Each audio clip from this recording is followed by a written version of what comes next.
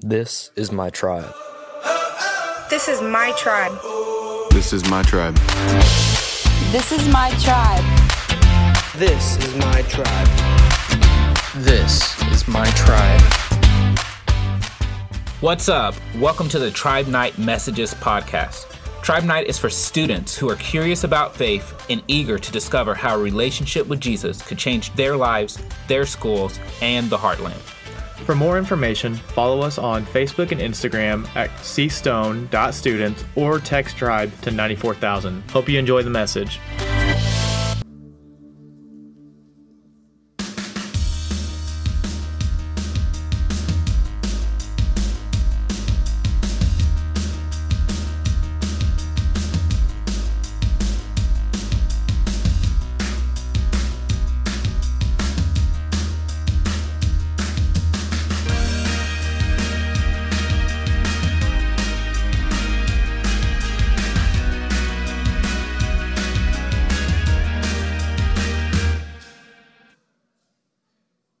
Well, what is up? How's everybody doing tonight?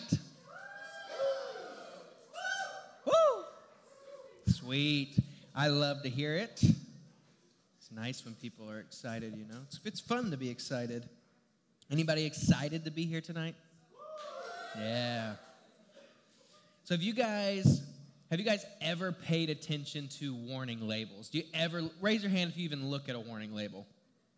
Okay, a couple people. Mostly older people in the room. Yeah. Well, there are some things on warning labels that can be a little weird. Some things that you would never expect to see on a warning label. And there's some things that you're like, why does that even have a warning label on it? It's so weird. And I looked up a couple of examples. And one example is there is a warning label on a chainsaw that says, do not hold the wrong end of the chainsaw. It's kind of obvious, right? Like you'd think, don't do that. But there apparently is a warning label because someone has probably done that before. Or maybe, do you guys know what a sun shield is on the car? So there's these sun shields that people put in their front windshield. And they put it in there when they park. And the main purpose of that is to, keep their car from getting too hot, protect their dash, that kind of thing. But there's a warning label on them, and it says, do not drive with the sun shield in place. Wow. Wow. That thing covers the entire windshield. Why do they have to have a warning label on there that says, don't drive with this in place? There's also a label on a washing machine that says, warning, do not put any person in this washer, which I think we can ignore that one. That one sounds like fun, but that's just me. Maybe listen to it. Somebody smarter than me put it on there. There's also one that I found on a baby stroller that says, remove child before folding. See, these are pretty funny. Like, it's funny to see these warning labels. But you start to think, like, wait a second. Like, have people actually done these things before? Like, there's a reason that warning label's on there. So maybe, someone somewhere, some mother somewhere has put her baby in the stroller and then got home and just folded it up? I don't know. No, it was the dad. The dad. That's smart. Yeah, I love it. Smart thinking. See, these warnings, they show up anywhere. They show up whether it's on a sun shield or a stroller or a washing machine. But there's even warnings at church, right? And in fact, maybe we feel like that we are being warned about more things at church than anywhere else in our life. We feel like constantly at church, all we're doing is being warned of something. And see, we've heard warnings against all kinds of activities and choices. For the most part, all of those activities and choices and these warnings, they boil down to one word, and that word is sin. See, just hearing the word brings this kind of negative feeling over the room. Even saying the word, hearing it, it just makes it feel negative. See, whether you've been coming to church for a super long time, it's something that you've been doing your whole life, as long as you can remember, or maybe this is your first time here, the idea of sin is something that's probably a little bit familiar, right? See, we understand that sin is something that's bad and that we should avoid. We understand that. But isn't it also true that whenever it comes to sin, we tend to think of it as like this sliding scale? Like we think about different sins and how they weigh. Here's what I mean. When we think of sin, we think that it's bad, but surely there are some sins that are worse than others, right? There's got to be stuff that's worse. Like, of course, we shouldn't be disrespectful to our mother or our father, but that's a lot better than murder, right? Or maybe, like we probably don't need to tell a lie. Like that, we know that's wrong, but at least we're not stealing from people. Or we know that we shouldn't cheat. We know that we shouldn't cheat on the quiz or the test, but that's not as big of a deal as just beating the crap out of somebody. And eventually, this all leads to this one single question. It's, does all sin matter the same? Does all sin matter the same? See, is it possible that we're overreacting about the sin that doesn't seem like it's as big of a deal? Like, how much damage do these smaller sins actually do?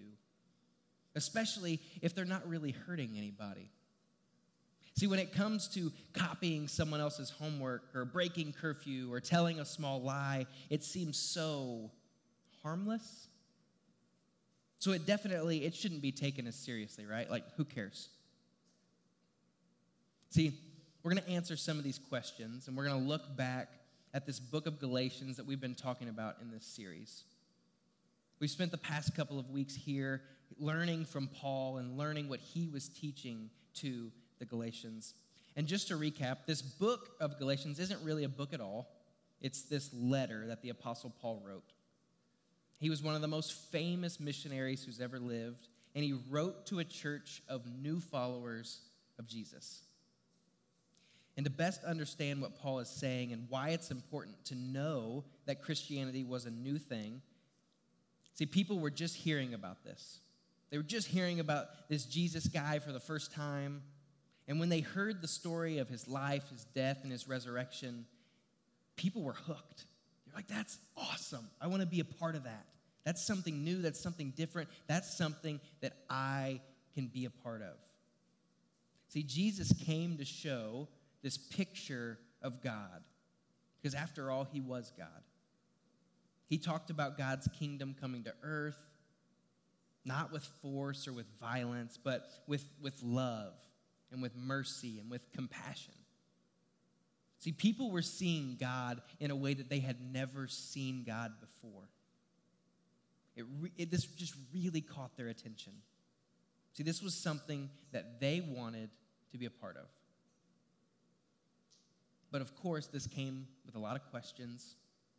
Everybody was trying to figure out just what following Jesus should look like in their world.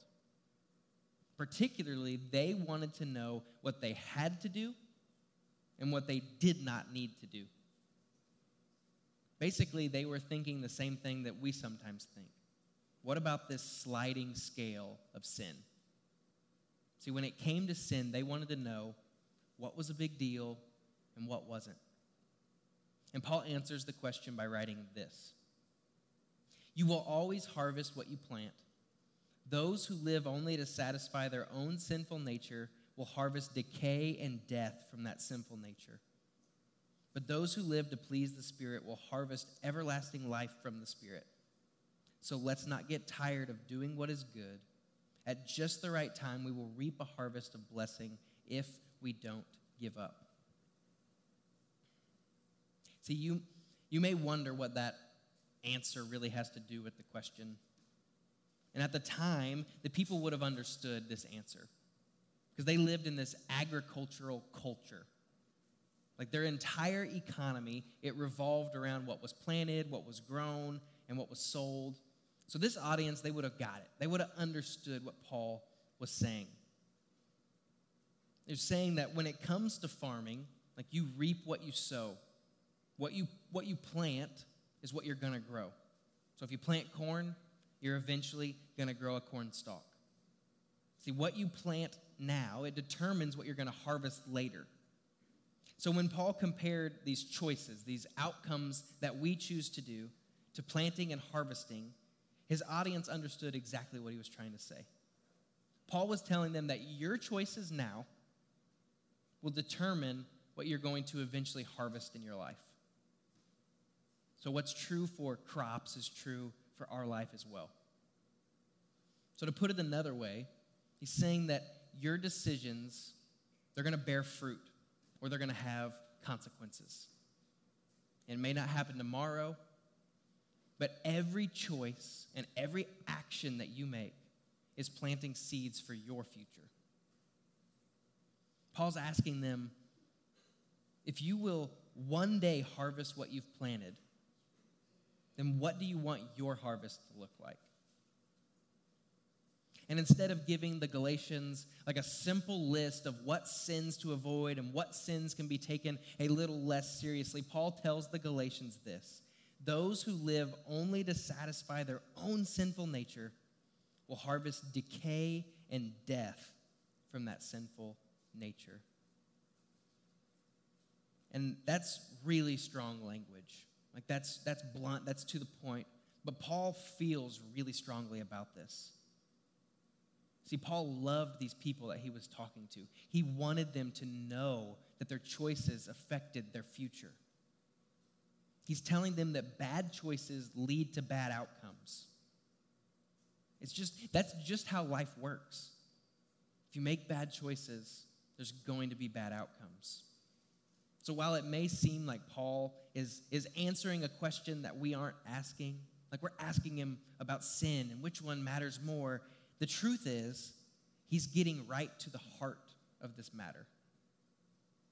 See, if we're wondering what sins matter more than others, he's telling us that's the wrong question. You're not even asking the right question. Instead of asking, what can I get away with?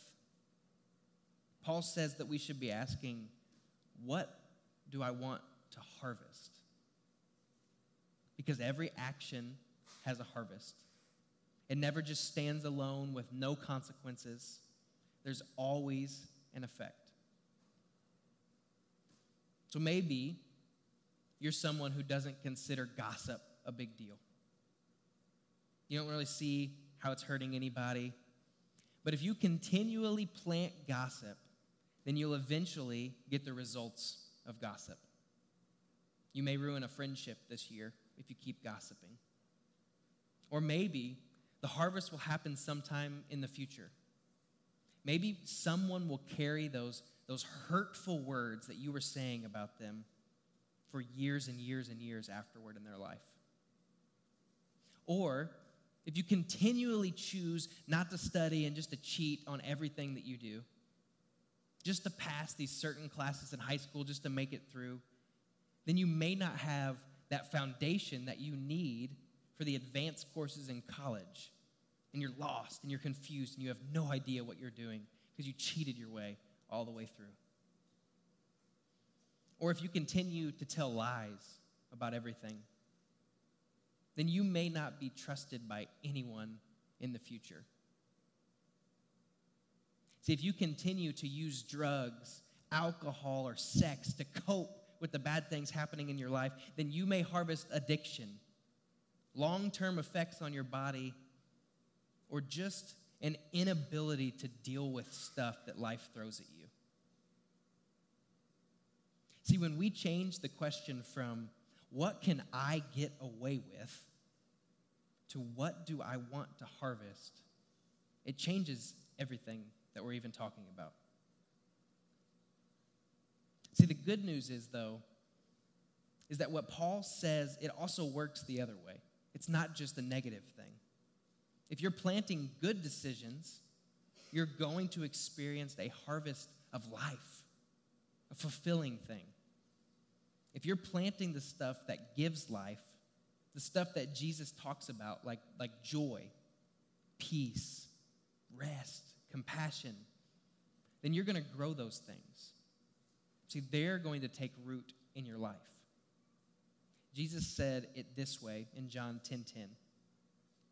He says, "My purpose is to give them a rich and satisfying life." Some translators, they use the word abundant or full here instead of rich. So for a second, think of an abundant or full harvest of things like peace, joy, and satisfaction in your life. See, I'd love for us as a church family, as a church body, to start asking the questions, what seeds do I want to plant? And what kind of things do I want to grow? I want that to be the filter for how we make decisions. See, for some of us, we've spent like a really big part of our life just asking the wrong questions. And I get that, though. Like, it's a lot easier to just know if you can do something or if you can't. It's so much easier to know how bad something is, or if it's okay, or if it's just a little worse than this one. Like, it's just easier. But asking the wrong questions, that leads us to harvesting the wrong things. And we don't want to end up somewhere years and years down the road wondering how we got there. One day we look up and we have no idea how our life ended up the way that it has. See, if we use our freedoms to ask, is this helpful? Is this kind? Is this the way to an abundant life that Jesus talked about? Then we are way more likely to end up where we want to be, like growing what we want to grow in life. See, this is true of absolutely all of us. How you use your freedom now, it determines how much freedom that you have later. So do you want your parents to give you more freedom later in life? Then plant trust, respect, and honor now. Like, do you want healthy friendships later in life? Then plant kindness, honesty, and compassion now. See, think about it this way. Paul, he talked about harvesting what you plant. In school now, you can choose to make decisions that build trust, that build love with the people like your parents or teachers. See, every time you make those decisions, it's like planting a little bit more trust. Or you can use your talents that you have now in a way that plants seeds of hard work and humility in your future. Or you can use your time now that plants seeds of good habits and responsibility. See, the way that you use your freedom now, it's going to have an effect on your future. And the way you use the freedom you have now when it comes to things like trust, talent, and time, it plants seeds for those areas of your life and how they're going to look when you're older. See, whether that's in a year, 5 years, or even 50 years, the way that you plant seeds now is going to determine the number of things like trust with other people, work ethic, and responsibility that you can have in the future. See, this is the way that freedom works. Like, how you use your freedom now, it determines how much of it that you get in the future. See, and following Jesus is all about freedom and about life. And Jesus wants you to harvest this great and abundant life. See, but we don't start with just harvesting things. You have to start a harvest with planting. And even before that, you need to know what it is that you need to plant. See, Jesus came to earth. He showed us by example what we needed to be planting. These seeds of trust, of love, of hope, of peace. And then he died for all of humanity's sin so that we could be free from the chains of this world.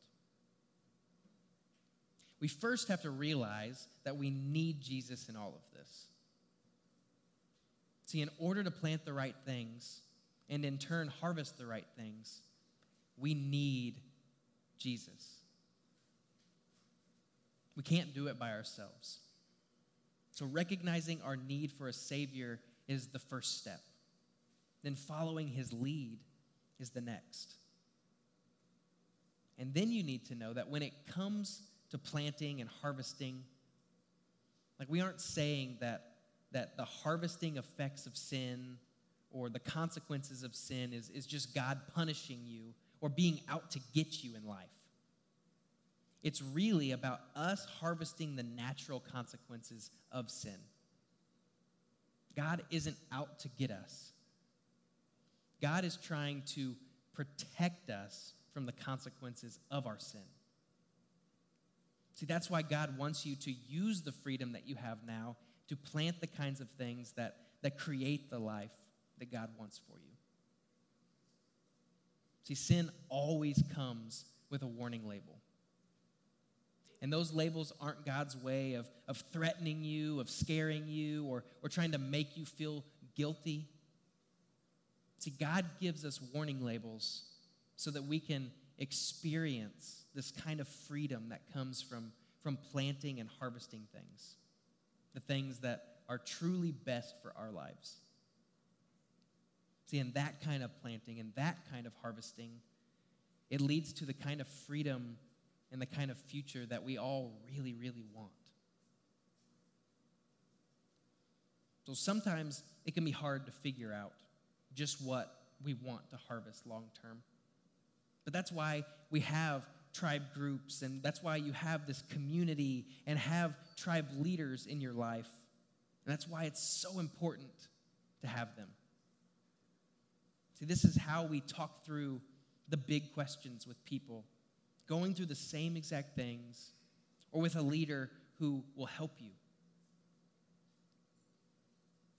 So whenever we head back into worship here in just a second, I want you guys to be thinking of how you can encourage each other to plant seeds today that lead to more freedom in the future. Because we can't do this alone, and we need each other. Let's pray. Father God, thank you so much for the example that Jesus gives us on how to plant good seeds in our life. Seeds that will result in a fulfilling life, one that honors you, but also one that is full of freedom.